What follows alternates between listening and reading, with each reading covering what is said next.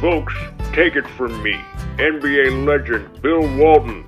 Like all great experiments in American history, the 3 and D Love podcast will revolutionize your life. Welcome to the 3 and D Love NBA podcast. Thanks for joining us, and I'm your host, Michael Eney. We're joined as always by the brother, Ryan Eney, and of course, our namesake, the venerable D Love, Derek Lovegren. Here we go. Thank you, Michael. All right, guys, the 2023 NBA season is a wrap as the Los Angeles Lakers won the NBA championship. They've put up the banner.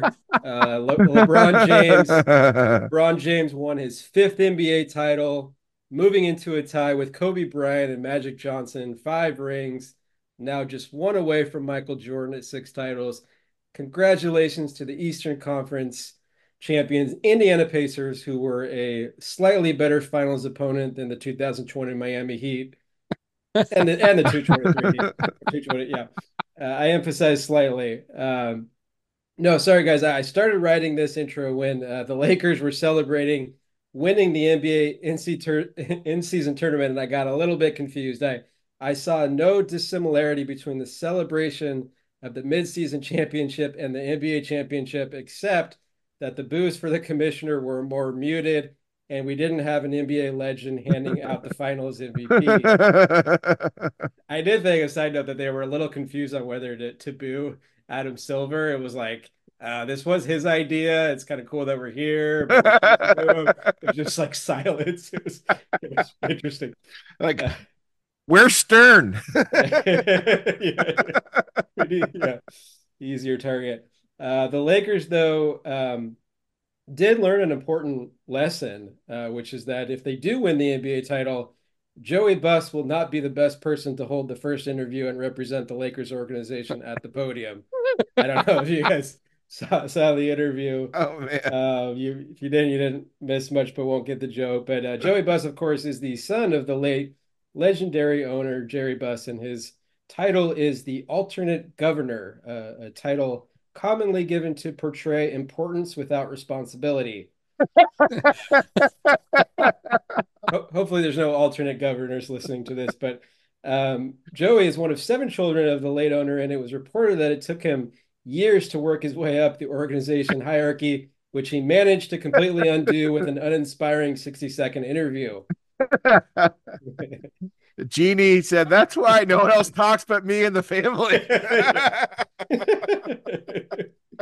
No, so I kind of came up with all that, and then I actually found out today that he also was at the podium when they won the 2009 NBA championship, which which was an equally uninspiring speech. In fact, I think he might have plagiarized himself, if that's a thing. I don't know, but I am thankful, though, to Anthony Davis, who was the only one who helped me stay grounded when he said in his interview, "We know this isn't the real thing." But to get to the earlier point, let no millennials be confused. LeBron James is still 2 NBA titles short of Michael Jordan, even though he's now played twice as many seasons as him. I'm exaggerating, of course, or am I?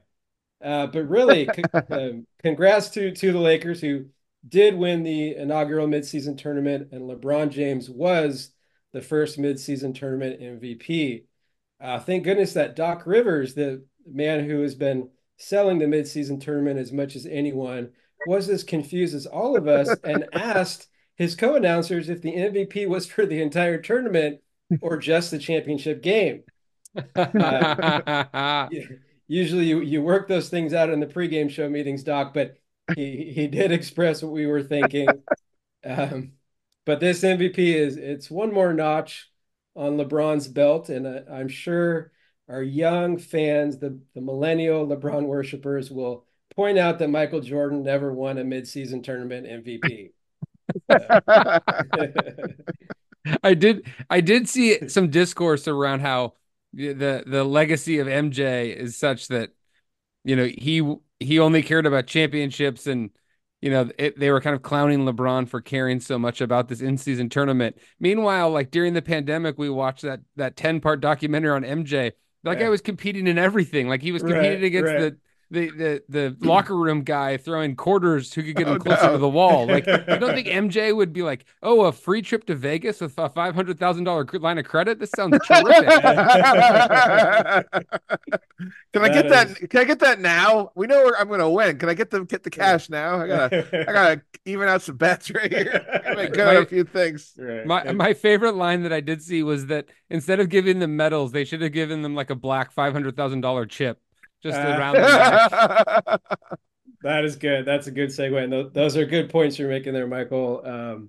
But again, congrats to the Lakers and LeBron. I do want to say one thing in defense of the Buss progeny is that I do think Joey Buss, at least he's given credit along with one of the other Buss brothers, Jesse Buss, for their scouting, and that they are held responsible and given credit for adding Reeves to their team among other second undrafted players. I think his climb to alternate governor, he really put in the time out in the G League. He's on the road a lot, scouting guys.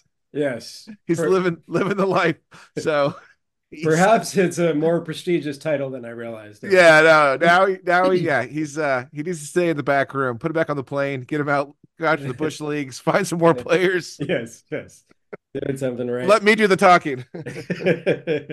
Everybody's got to find their role, but again, excuse me. Congrats to the Lakers, LeBron, and as Michael alluded to, the real winners of the midseason tournament. And I'm not talking about the fans or the NBA pockets.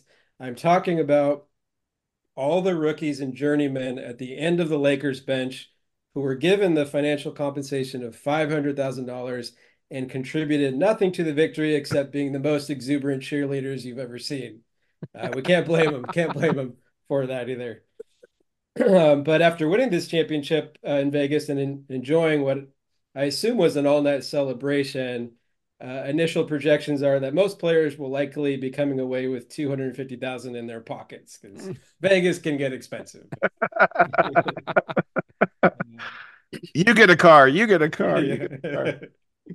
But let's not get too carried away with all this. We still have 3/4 of the season left. There is. Wait, what?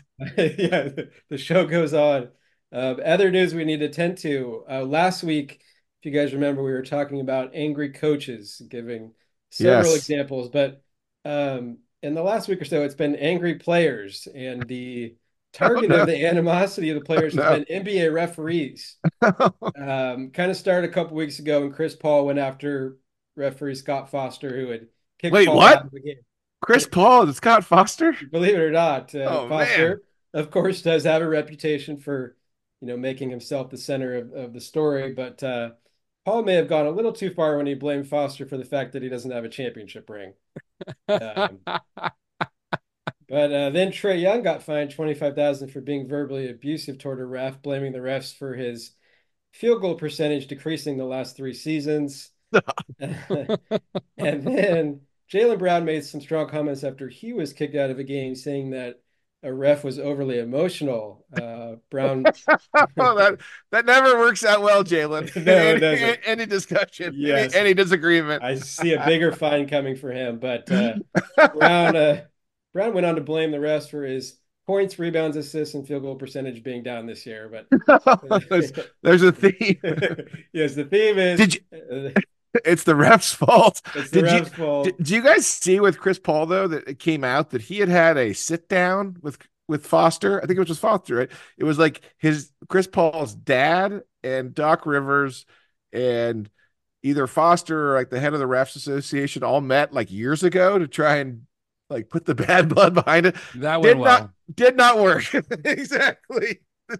I wouldn't even I want to admit that. Who was involved with this? This is like, oh man, that was not it was not successful. It just it got deeper and deeper. So it is great. All this like back and forth though is definitely giving a lot of grist for the John boys of the world. the wobs of the world who can go in and do the lip reading and give us all the back and forth. And I will say, don't go look up the Chris Paul Scott Foster lip reading. It's serious stuff. Kids at home. Yeah. Chris Paul goes right there. So yikes. Yikes. But this whole, blaming the refs for everything, we call that in my field displacement, behavioral displacement, blaming others. But speaking of not taking responsibility, this is hot off the press, but Draymond Green was suspended by the league indefinitely for punching Jusuf Nurkic, getting his third ejection of the season. I didn't write this one out, so turn off the teleprompter, please. But oh no, here we go. Do an off prompter. So I believe it or not, bought Draymond saying that he did not mean. I watched the replay, and he said he did not intend to punch him, that he aggressively flails with his arms and then he made contact. But that's like going in front of the judge and you've been charged with your fifth assault, and you say, well, yes, I did the other ones, but this one I really did not mean to do. Or we could say it was actually a fourth, because he wasn't charged for the one where he knocked out Poole, right? Because the Warriors did not take any responsibility or take any action to hold him responsible. So I'm sure we could have more on that, but these guys, oh, sorry. It's a great point. It reminded me a little bit of the scene in Good Will Hunting where he's in the courtroom and he's trying to defend himself. Of course, he's Good Will Hunting. He's a genius. And if you haven't seen it, there's a great bit about that, like how Matt Damon wrote that part for himself, where he's like a tough guy genius. Like who would want to be a tough guy genius? Yeah. he had to be the one that wrote that for himself. But when he's in there trying to argue, going back to the Constitution and making all these arguments, and it's like, but then the judge cuts him off and is like, reads off all the things he got off for and reads this whole rap sheet of all the things. At the end, it's like, but she hit a cop. You're gonna have to pay the time for that. It's like, you hit Nurkic. It's time. Oh man. Yeah. It's all like the smoke and mirrors. Let's just try to create distractions. Right. Let's shift the discussion towards something else. Oh yeah. And, it's like OJ's lawyers, but yes, all the blood at the scene of the crime was OJ's. Over there. But guys, I mean, people are angry. It's tumultuous times we live in, but I think it's a period we try to still want to believe the best in people. Everybody's suffering. We're doing the best we can. We all, need a little grace. And on that note, I'd like to apologize for being a little too hard on the Lakers alternate governor, Joey Buss, because entitled sons of billionaires need a little grace too. So there you go. Oh, and real quick, this is a preview for next week. I did not have time. The research time was not able to look into the Giannis ball. Oh yeah, I was gonna say that was like the perfect segue. We're still trying to gather the information. There was Laddergate that we covered last year. Now we have Ballgate. That's true. It should be equally as entertaining, but we want to gather the facts. We don't want to make any assumptions. So stay tuned. This little teaser for next week. Well, my favorite thing about this ref debacle that we don't really need to belabor, but you didn't hit on even the Jokic one. Oh, the toss. In Chicago on Serbian Heritage Night. Oh my gosh. The arena was like half full of Serbians there to more watch Serbians, Jokic. According to a Denver writer, more Serbians live in Chicago than in any place outside Serbia in the world. Oh my gosh. Yeah, see, the research team didn't give me that information, but that's hilarious, because I knew that he got ejected and kind of like it was under suspect circumstances, but I did not know that it was Serbia night. So allegedly he said call the foul, with some explicit language following that, calling him a name. And he gave him one tech and then ejected him. It was the rare one tech ejection. So wow. But on Serbian Heritage Night, which is just the cherry on top. Were the brothers there? His brothers? And the ref made it out alive. Okay. Last I checked, I did hear that Scott Foster had a shiner for the. Oh yes, so I'm not sure if the Jokic brothers were involved or Chris Paul's family or someone. Doc Rivers. I'm not sure. If it was the Jokic brothers, it would not be a shiner. It would we wouldn't be hearing from Foster for some time. Either be MIA or recovering somewhere for several weeks, I think. Someone pointed out with Draymond, speaking of Jokic, that he only, maybe it was Nurkic. It was like he only goes after like non-US players. Like that's who he targets. Sabonis and no, it was Nick Young. Adams. Oh, Nick Young said that, right? Adams. I mean, Adams is the big one. Yeah, obviously Nurk, obviously the French Connection. I mean, it's like it's kind of interesting. He's definitely like one of those lions who waits for like the prey to go off from the pack. Like he knows, like Gobert's like the least liked teammate of like anyone in the league. Like no one's backing him up, dude. That's why you could chokehold him for 10 seconds before anyone jumped in. He was like he and Kyle Anderson were fighting in the huddle last year. He and Mitchell hated each other. He like joked about COVID. He's just an awkward Frenchman. Right, no one wants to be his friend. All right. In my defense, Your Honor, it was Rudy Gobert. It is weird though. Look, we talked about it, but it's so weird looking back at the pool incident because like they really just decided Draymond was so important to them that they weren't going to do anything about it. And I do think it's important that the video came out later. Like they came out and said what they were going to do about it, and then the video came out.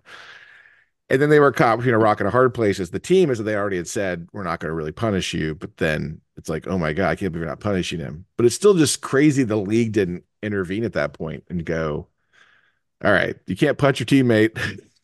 Yeah. Like, but now it's like indefinite suspension because he never gets the lesson. He's never repentant from it. It's like, right.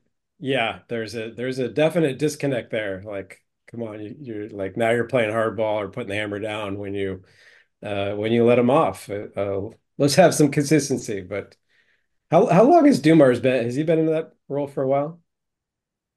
No, I think it's been a year or two because he was like a Kings sort of assistant GM consultant for a while post Pistons. So yeah, I think it's been relatively recently. I mean, it's always a little tough because these guys in this position, I mean, you even see it in the NFL. Like they have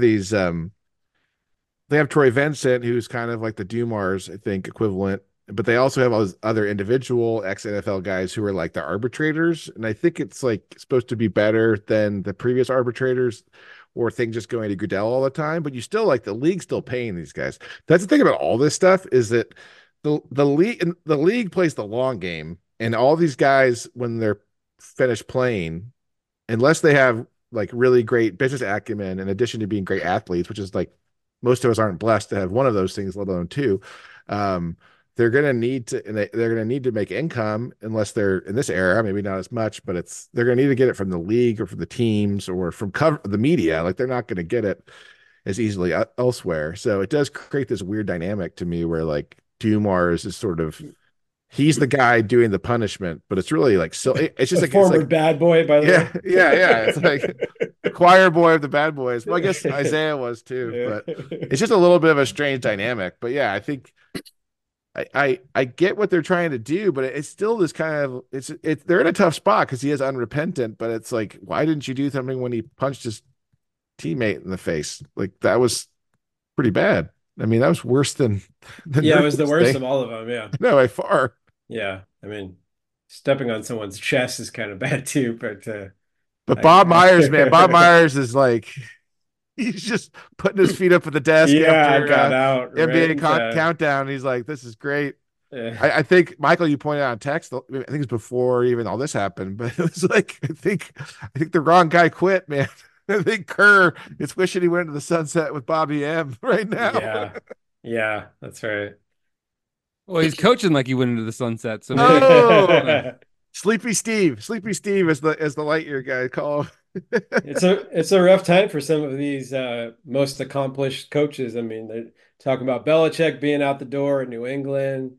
winner of 6 Super Bowls, Kerr 4 championships, and it also looks like it may not be ending well for him very Yes, soon. when you don't have overwhelming talent, at least at the quarterback position or across your lineup in the basketball, it does get a lot harder. I did see a quote from Kerr I appreciated. It was that he was like, "This is the actual NBA. Like Mhm. we're back being part of the NBA. We haven't been that way for a long time, and that's yeah.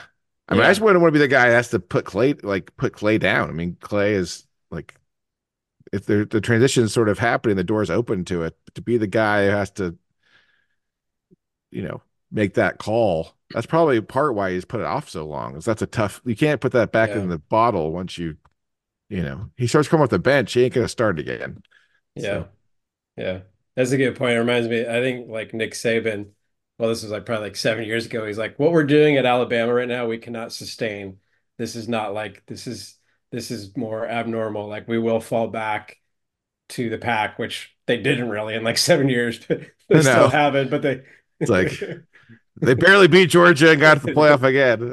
yeah, I know when they beat Georgia, there was a clip going around, at least on Twitter, that was basically him giving his team a pep talk to go play Georgia, and he's like, "You've heard Kirby Smart out there. What Kirby's saying about us." And they went out and they everyone got really fired up, and you don't really see Saban like that. Even that's how he is. He definitely has he has the public face and the private hmm approach. But hmm then it was from 28 it was from 2018. So it was like he's still got it. Hey, he's always been doing this stuff. So someone's Yeah. like, "Wait, that receiver from the NFL now. Like that's not now." Is that Julio Jones? Yeah, who is that guy? Yeah, is that Devontae Smith? But yeah, it's like a weird time. And I think it's also like the Bay Area is incredibly spoiled when it comes to sports. Um, like the Giants won 3 titles, in the 2010s, and it gets them no currency now. Like, and that generation's moved on, and they're not as good as they were. And the Dodgers have been dominant for a decade, even though they have only won one World Series. But I get some of it, but it's like so. There's a real lack of just it's not even patience. It's like this the level of engagement is, and maybe it's just modern sports fan in general. I haven't observed it because I was in the DC area before this where there was not much going on. I mean, the Nats broke through and the Caps broke through, but at least football has been rough for a very long time there. But I mean, there's the Giants and there's the Niners, who everyone wants Shanahan to be fired every other week, basically. Like they hate, Wow. the Niners fan base hates their coach more than anyone else. The other 31 teams would be like, yes, please send him Right. to us. It'd be Right. wonderful. And then the Warriors, it's just funny seeing these guys have to adjust they've had a decade of just loving life. And even with the Mark Jackson team before Kerr took over, how fun those guys were. And Curry getting healthy and taking the world by storm, the Splash Brothers. I mean, that's about as nice decades anyone's ever had. And Right. they kind of have to they got to come back to it. And it'll be interesting to see what they do. Yeah, I mean, really, like next to Boston, right? Has there been a more successful, sports base than in the No, Bay Area? I mean, that's a is great there like, call. yeah, Yeah. but you do, I guess you get spoiled or entitled, and then you get demanding, it's like, Yeah, totally. yeah, But Kerr forgot the biggest thing that Phil knew was that you gotta jump. You got nah, I mean, he needed to have his last dance. He needed to yeah, call the last dance. yeah. That's where Jerry Krause is helpful because it kind of like gives you your natural stopping point. And they kept George Costanza, always leave on the high note. exactly. Yeah, it's like Lacob wanted to get his Kawhi. They didn't find it, and now they're in a really tough spot. Which is so weird because I just there's clearly the politics within that organization, both in the front office and throughout the team dynamic is so fascinating to me because what we've seen this year is that some of this next generation of guys that they'd sort of been waiting on have good. actually started to perform. Like Yeah. they've been, they have been pretty good in large respect. And it's the veterans, it's Looney, it's Wiggins, it's Clay that haven't really been able to show up. I mean, Draymond has actually been awesome when he's actually on the court. No, exactly. Yeah. So I just don't understand. It's so curious to me that like a player like Moses Moody, who's like, generally like a positive asset whenever he's playing, it can't get past about 16 minutes a game. I mean, he's just sort of regularly sort of stuck in the mud and like, the kind of the middle of each half.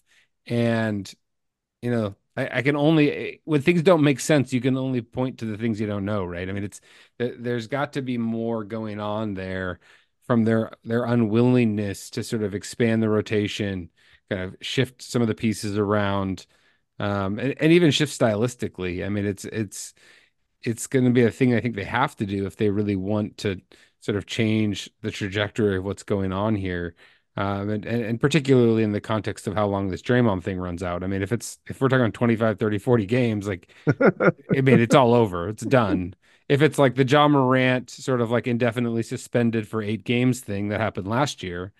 So I think they skipped over. I think Joe D skipped right over that. He's like, that's what the first suspension after the first gun incident.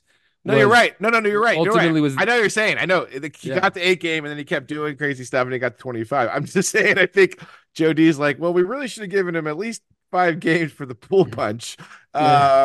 Looking back on this, it's just like, oh my goodness, it's yeah. I don't know if you saw what Kerr said tonight, but he was like, the goal here is to get Draymond help, so there will be change, And I was just waiting for him to add and quickly. I just want to go back and find the quotes from all the stuff Kerr's dealt with him, and and I think I think an underrated part of the transition is that they like the big three all had huge chips on their shoulders. They were all discounted at significant parts in your life of their playing life, their playing career. And we've talked about it, but Clay had like one big high D1 offer to Washington State. It wasn't, and that's not then and now. That is the worst like big 5 offer you could have. Basically, I don't know. There's maybe Iowa State has a good program. I don't know. I don't want to get on anybody. Big Ten, fellow Big Ten. No, at least Iowa would be, not Iowa State, but it's a rough offer. And Curry couldn't even get an offer to Virginia Tech. And obviously Draymond had a great college career, but it was discounted. And I think these younger guys like Kuminga and obviously I think Wiseman, they didn't have that. Like Kuminga came out, he like moved to the US and he was like a dominant player on the G League Ignite, playing the G League. And it's just, they haven't had that. So I think that was a big part of this. And I think part of it is also just listening to your players. Like at the end of the day, you can't, like, you need to coach and you need to make decisions, and you can't, because all those guys like Clay and Steph and Draymond didn't want to play with those younger guys and do what they were doing. But it's like, that's sort of the job of the coach and the general manager to be like, no, we're doing this. I mean, I wonder if in back of Kerr's mind, he's just kind of hoping Dunleavy will just like, no one wants to be the guy to trade Clay, basically, or bench him, right? I mean, he's in the process of being benched, it appears, but I've been tracking tonight's game, but it's he went for 30. He's back. My guy. He got two burritos down the street, and he was ready to go. Like, I kind of feel like, I don't know. I mean, it's almost like he would fit in better with another team, and the Warriors would fit better with another guy in his position at this point. It's like, I do feel like another team, him just all having to do is be a help defender and hit open catch and shoot threes where someone's creating space for him all the time. I think he has a lot of value to add that way, but I don't know. Well, where do you guys see this stuff going? Yeah. That's the curious thing. I mean, I think Clay is obviously the lightning rod because he's as popular as he is. He's had so much historical success. So the fall is always going to be sort of that much more of a focus point. But I mean, the bigger problem is Wiggins. I mean, that's the one that's, not only from that championship year 2 years ago to now. The light years guys call him Poutine Jeff Green.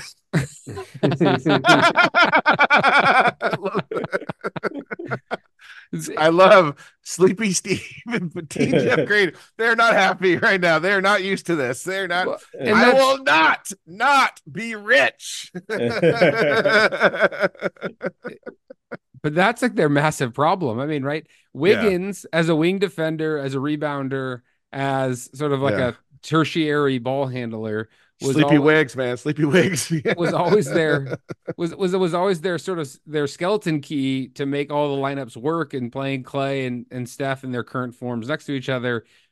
But he just, ever since he sort of disappeared in the middle of last year with all the personal stuff going on, he has never returned to any semblance of form. I mean, and that's the thing I think that is the bigger challenge that they have to figure out what to do with, because those are the minutes that need to be kind of sopped up more so by some of these younger guys. I think that really gives them a chance. Like I think in watching some of their games, it's like Clay obviously has challenges, but it's like if he can just sort of like settle into things and quit rushing the like one dribble pull-ups from 28 feet because he's trying to kind of get on fire, I think there's a clear role for him. Whether it's, I think you're totally right. He fit in a lot of teams. I think he can fit on this team to some degree. The challenge is who are the players around a Steph Clay backcourt that makes the whole system work together. And unfortunately for them, Wiggins hasn't been that guy, and it doesn't seem to be coming to that guy. So I don't, the negative, like the negative value on all these guys, I don't know what levers they have to pull. And I do think, maybe this is naive and hopeful of me, but it's, they've lost like 4 games that are in the most vintage sort of like dumb Warriors way, where they're up, right? They're up like 3 or 4. And if they're 14-10 instead of 10-14 right now, and they just like hold on to those games, this entire discourse is different. Oh, right. That's a great call. And also just if Draymond's not been out so much, they would probably be in a better position. And then you'd be like, okay, there's issues, but they can right the ship. I do think Curry is in a tough spot, just having like these 10 guys that there's not really. I think Doc Rivers was on Simmons' podcast and was talking about separators. Like he was talking about the context of Edwards on the Timberwolves and the fact that Edwards has gotten so much better and is obviously the best player now. Like even someone like who lacks someone who as unself-aware as Karl Anthony Towns still can recognize that Edwards is by far their best player, and it helps you do that. And I think for Kerr, it's hard because I agree with Michael. I think you have to play the younger guys, and they've shown the flashes they've shown, and you got to just let them figure it out. But they're not so much better than the veteran options that it's just like it's a lot to ask him to do that. But yeah, we'll see what happens, man. It's a work in progress. It's a good point about Clay still trying to be the player, play like he did when he was in his prime, because it does seem like he's not adapting, like he's just not adjusting to his new limitations, and reminds me a tad of Sean Kemp in his older years. Oh man! Oh no! He gained like the 100 pounds, and he tried the Cavaliers. Well, he tried to do like these double pumps and like a little scoop shot, and he was only getting like an inch or 2 off the ground. But part of that may have been the cocaine. Was that Jailblazer Kemp, or was that Cavalier Kemp? That was.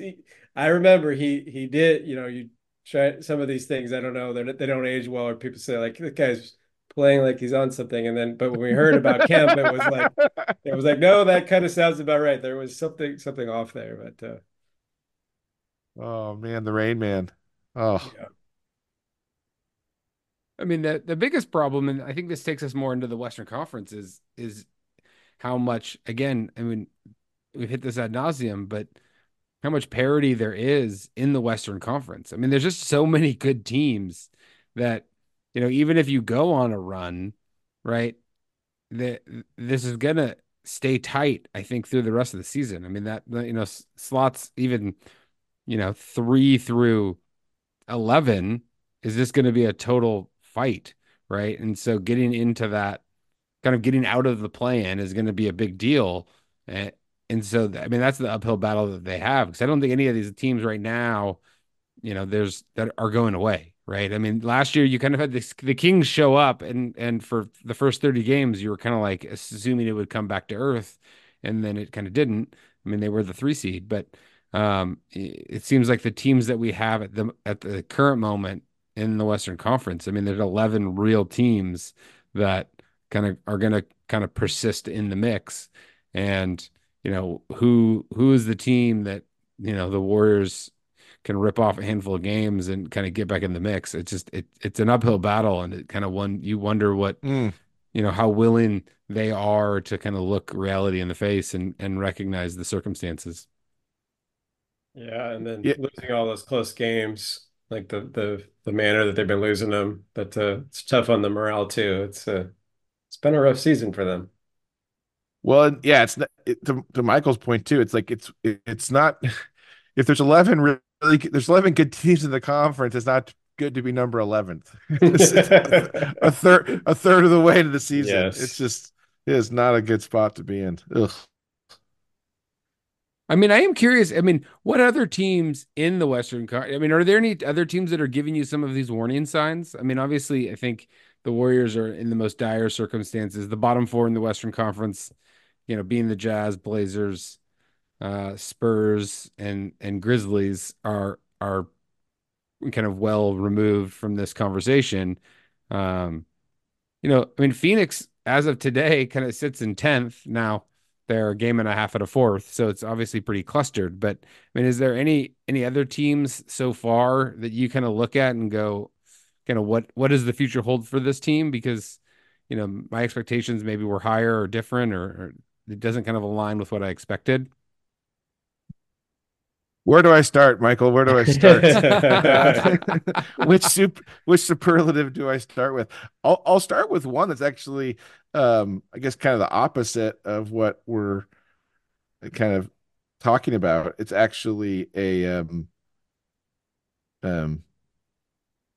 well, I guess it is. I mean, I think the Rockets are still really fascinating to me, and that they're still kind of maintaining a good point differential. And so I'm still just curious if they can, where they're going to end up, if they can keep hanging in the spot they're in, or if it's above there. I mean, I think it is interesting that both conferences have a pretty like stark drop off, which I guess maybe is typical of each season, but just where there's like, in each conference there's at least 4 teams where you're like, okay, they have no chance and don't really want a chance or aren't going to have a chance. But the Rockets are a team I'm still tracking. How about you guys? Is there a team that stands out to you right now? I was just looking at the Rockets. They're 11-1 at home and 1-8 on the road. I'm like, come on, Udoka, let's get the team ready to go for road games. It's quite the discrepancy there. Clippers really turned it around on the opposite, not going away from what we're saying. Yeah, the Clippers are interesting. Yeah, that's the one that I've watched a couple of their more recent games. I watched a couple of those early games when they first got Harden, and it was like such a disjointed experience watching. I mean, it really was like the like come to life version of there's only one ball. I mean, right? How many times have we heard this when like big threes come together? Like, oh, how is this going to work? There's only one ball, and then turns out having good basketball players on the floor together works out really well. But it was actually like you could see some of the growing pains that came with, having Paul George, Kawhi Leonard, James Harden, Russell Westbrook, Norm Powell, like all these guys that really thrive strictly with the ball in their hands. But it does seem like there's been, whether it's a hierarchy or just a balance that's sort of worked itself out, where they seem quite formidable. I mean, it's an interesting sort of evolution of the way their team plays, where I think they're kind of splitting out sort of the Harden and Westbrook minutes, so they're not as they're not playing together very often, which I think from a spacing perspective works well for Harden's preferred sort of like pick and roll style, and then really getting they're getting kind of each guy his right spots, but they seem to be like working off of each other instead of sort of your turn, my turning. the challenges that can come with that, the lack of flow, and how that systemically affects the rest of, your defense and your transition and all of that. So, that's a team that kind of go, we obviously thought so highly of them, and we're so perpetually disappointed because of both the injuries and some of the issues that they've had in the playoffs in the last couple of years, that it seems like they kind of went out of vogue. But I am curious if they can kind of keep this together in a way that, they can stay healthy, if they can kind of put enough wins together to kind of be in that top six, what they look like in a playoff environment where you have, the possessions are just more challenging, and having that level of creation across a variety of guys, you can kind of throw a lot of different looks at people. So that's a team to me that I'm kind of watching, because I think, again, I probably fell into that category of writing them off, just sort of expecting it was be kind of more of the same. And then the Harden thing felt like such a Hail Mary that it felt like it was, a lost cause to some degree, and you're just, doubling down on Ballmer's money, and you kind of figure it out. But it does seem to be potentially working out. Yeah, I think Harden playing like point guard and being a distributor is just like that's something they didn't have before. Like that's not something really Kawhi does at all. PG does a little bit. And it felt like Lou just needed some time, like in hindsight, to just kind of transition Westbrook out of the starting lineup. Like he had to do it for a little while until it was obvious it was a problem, and then Westbrook could kind of wave the flag himself, and they could do the transition. One other thing before I forget, I meant to mention about the Warriors is that our guy Joe Cronin has the top 4 protected Warriors pick for this year. Oh, yes. The pick they said Yes. they said for Iguodala, with Iguodala to Memphis, to do the D'Angelo Russell move, which again turned into Wiggins and turned into a title. So it's all worth it. But man, Bob Myers got his feet up at the NBA countdown right now. I think Draymond needs extensive counseling. That's right. I will say, I did see someone, I think on Twitter a few days ago, mention that the Warriors they've had the hardest schedule in the NBA so far. Which is, I thought it was an interesting point. You're like, they have a lot of problems, so it's probably much ado about, nothing, but it wouldn't totally surprise me if at some point over the next month they rip off a handful where they get on one of those East Coast swings where you run into, the 5 bottom feeders, and, you just all of a sudden they're on a 5-game winning streak, and the outlook starts to look a little different. I know they played OKC like 3 times, I think, already or something, maybe including the in-season tournament. So yeah, we'll see how it plays out. Maybe they got the Spurs on the calendar. They're having trouble winning a game. Give you a lot of Spurs and Pistons. Then you're back in it. I think the other team that's curious to me, and I think the in-season tournament sort of sparked this, is I think the Lakers were another one of those teams that I grew probably more in this sort of Warriors group before the season started, where, obviously they have the chops, the history, the high level capability, but I wasn't sure if they could kind of get there consistently. And I think the way they rebuilt their roster, and the way they can both play into sort of the depth that they have, and simultaneously then relying on sort of the AD LeBron duo in games that they care about. It kind of, I'm finding myself sort of reevaluating them, particularly as a playoff team. I kind of thought, again, last year's, Western Conference Finals run was a bit of fool's gold. Kind of tricks you into thinking maybe you have more than you really do. But that is a team for me that, again, you kind of watch them through this, and what LeBron's been able to do at his age 39 season, again, talked about all the time, but it just continues to astound me that, I mean, he's like regularly the best player on the floor at 39 years of age. And he's like more aggressive. He's shooting better. I mean, than anything compared to the last like 3 or 4 years. I mean, it's really like he's like, all right, I got 1 or 2 more runs at this. I'm going to give it everything I got instead of measuring myself like I have the last few years. And if that's the LeBron they're actually going to get for, 75 games and a playoff run, it certainly, puts them in a different light as they kind of head into this kind of middle of the season. It's it's really unbelievable. And like everybody talks about how remarkable it is what LeBron's doing, and we've been saying it for years. But I did listen to the beginning of Rivers and Simmons podcast, and I think I ended it about where they stopped talking about that. But I know it's the examples of this are now it's Tom Brady, it's LeBron. They are the only two that have defied or pushed back Father Time for a long period of time, and everyone talks about the nutrition and taking care of your body. And I get it. Like most, there's a lot of eras where that this was not considered a priority to take care of yourself in a certain way. So I get that that's part of the equation, but I'm like, it's such a freak of nature. It feels like there's a genetic thing to that. It's like some guys are just the best and then they work hard, so they're even better. It just feels like it's so, and I'm sort of taking this to just a separate discussion on it, so we don't have to spend much time with it. But I was like, it can't just be all sleep well and good nutrition. Like, don't you think you have to have some kind of genetic component to this?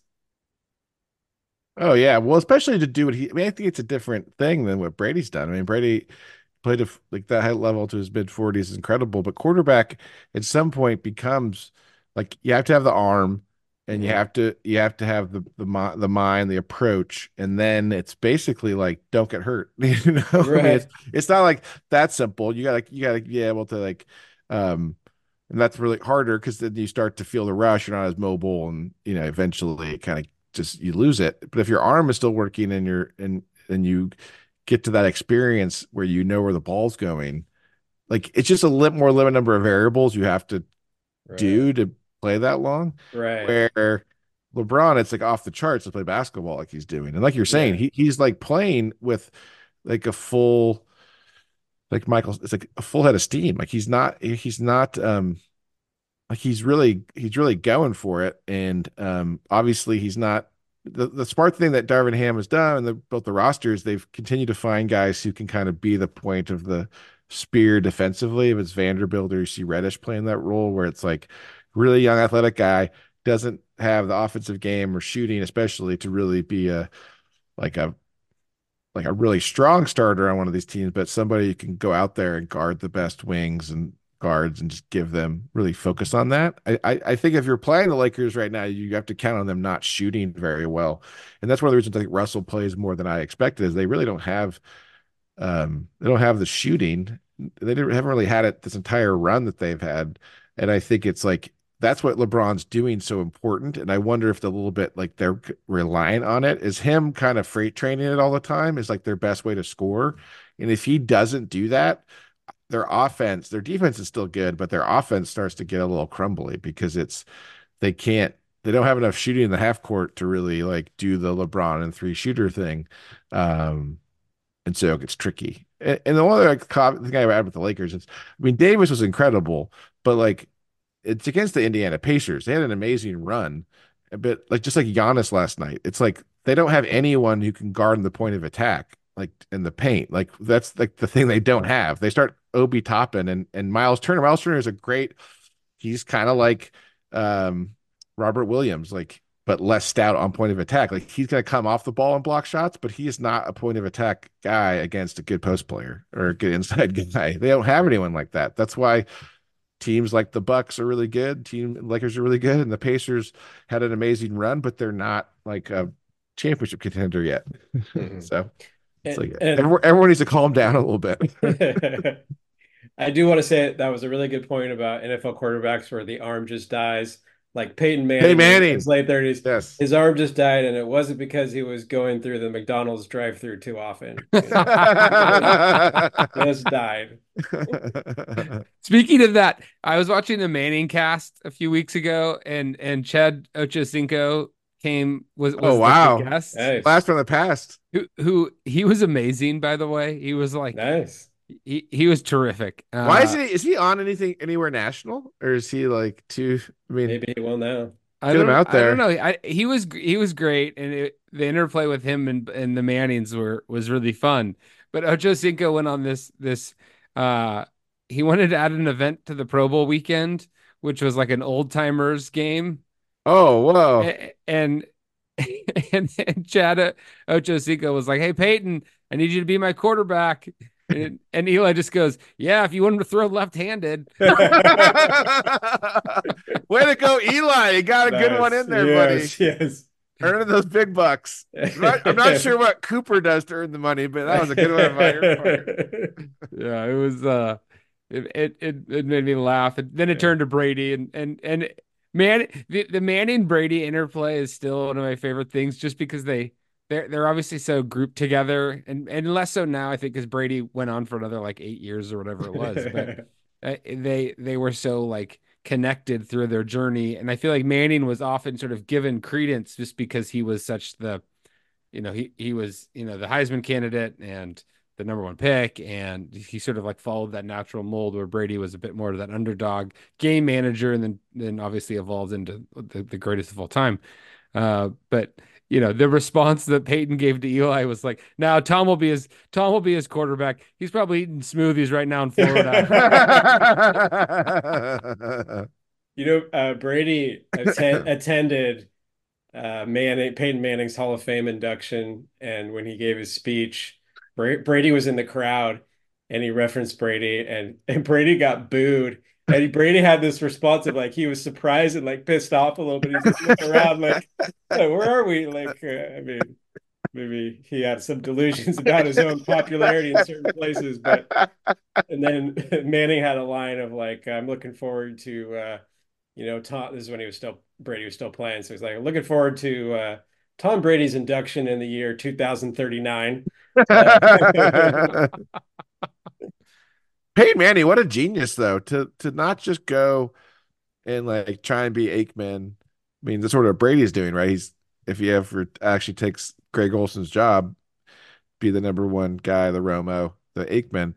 Manning says, no, I'm going to start my own production company. I'm going to do the Manning cast with my brother. And people are trying to do copycats of that all over the place because it's been so successful for what it is.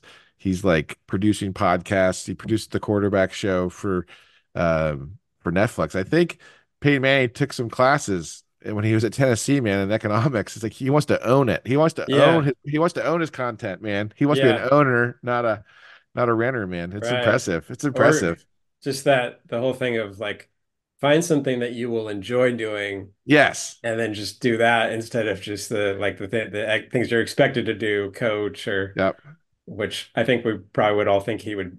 I would say a great coach, but probably one of those stars that wouldn't have the patience for players who were not at his level, but like could have been successful in everything. But I think it's cool that he recognized that he had this gift, his personality and his humor, and who would have thought that? Like when he first came in the league, like I didn't think that's true that way at all. Even early on, he was serious. He did the SNL. I mean, I remember being on SNL like later in his career, and it was like, oh, it was kind of like Kelsey being on. It's like, oh, what this guy actually is funny and like self-aware, and it was definitely it was a good. He did some good hosting. Yeah. Well, and the SNL was like he was really good. Yeah, he was legit. The Boys and Girls Club sketch where he started tagging kids, pelting the kids with routes. Yeah. He's like, I'm not. What did that? He had some line about being a snitch or something. Like, I wouldn't. I'm not saying I've killed a snitch before, but I don't know. but I knew Manning had a good eye for humor when I heard that he was a Norm Macdonald fan. Oh, there we go. Because he approached Norm on the street. Well, I don't know if it was like at the ESPYs or something, but no, he just randomly, like he was in the same area, and Manning like came up to him, was like, "Hey, I'm a big fan of yours," and Norm was like, "Oh, like, well, I'm a big fan of yours. That's awesome." Hey. Oh my gosh, I mean, he has good taste. That's good to know. Yes. I mean, Norm had a great ESPYs. Was he? I'm trying to look up when that was. That was like 98. No, that was 98. That was the one that he could still Manning do the OJ jokes. Manning was at that, I'm sure. So it probably was. Yeah, that was when Ken Griffey Jr. was horrified by Norm's OJ joke. I just feel like for me, I mean, Norm was always amazing, but that the kind of update and then immediately after update Norm to me is just like Were you in high school during this period? No, I know it's the whole thing. Michael strikes again. I get it, but it's just like I feel like for him, his delivering his joke when he was kind of in the prime of his life, where he was like this tall, because he's like this tall, like handsome, strapping dude, and it was like, yeah, and he would like when he did the White House Correspondence, it was the same thing. It was just like he had this ability. Oh, so you like the younger version of Norm better than the older? Well, I like the older too. I love Yeah. all Norm, but I'm a little bit, yeah. Maybe it's the Lorne point where I just watching him do Update in the '90s when he was just like just would destroy people, uh, and then but going back and looking at like the ESPYS like in '90, it's just incredible. And I feel like he got more. I don't know if it was more like narrative or more. I think he was trying like more difficult things almost, but I don't know. I feel like that era of him just like being willing just to go out and just go. He was always like that. He's incredible, but I just have to. SBs. It's just off. What you're the norm. Well, Norm I would respectfully disagree. I think we'd both be on the same page that we liked it all. Yeah, but I actually became more of a fan of his post Saturday Night Live. I mean, I liked the Weekend Update, but like even some of it, honestly, I didn't. It was a lot of crack jokes and a lot of like stuff that was like I loved the one-liners with like the OJ, but yeah. But that I always remember that when he like won me over, it was when he appeared on Jon Stewart's show, which would have been like 2005-ish, and I just saw him. I guess I had seen him on interviews and stuff with Conan, but there was something about that's when he started making jokes that were really morbid about the crocodile hunter. But it was one of those, I shouldn't be laughing at this, but I can't stop laughing at this, which is exactly what Jon Stewart was doing. He was like, please don't make me laugh at this. Yeah. But that was I gotta go back and watch that because that's also the best Stewart. I feel like when he's like cracking up and laughing and saying like, "No, don't do that to me." Yeah. And I'm sure you've seen the one where he goes because this is the kind of earlier Norm, but kind of maybe in between these periods where he did the View, and he was talking about how Hillary killed Ben Foster. He just started shouting these conspiracy theories that he didn't believe in, but the Barbara Walters, they thought they're like, you have crossed the line, sir, and he was just like completely having fun. I think he went on to say that Barbara Walters like ruined journalism. Like, well, his brother's a big journalist, right? His brother and sister-in-law, big journalist in Canada. He's like the Peter Jennings of Canada. He's the Peter Jennings of Canada, who was also Canadian. Peter Jennings was also the Peter Jennings. Oh, Canada. But that correspondence dinner was great. I did love that. Yeah. That was my favorite line of that one is when I guess that's a room that's really hard to do, the correspondence dinner. Yeah. Like it's just really big and people are eating their meals, and so you can't really tell if you're it's where their prayer breakfast used to be. That's the room. Okay. Yeah. It's just gigantic. It's the biggest like ballroom in the United States practically. That's LA. So I think he thought he was bombing early on, and he did like 6 or 7 jokes, and then he just paused and he said, I'll be doing jokes later. This is just a little warm up here for it.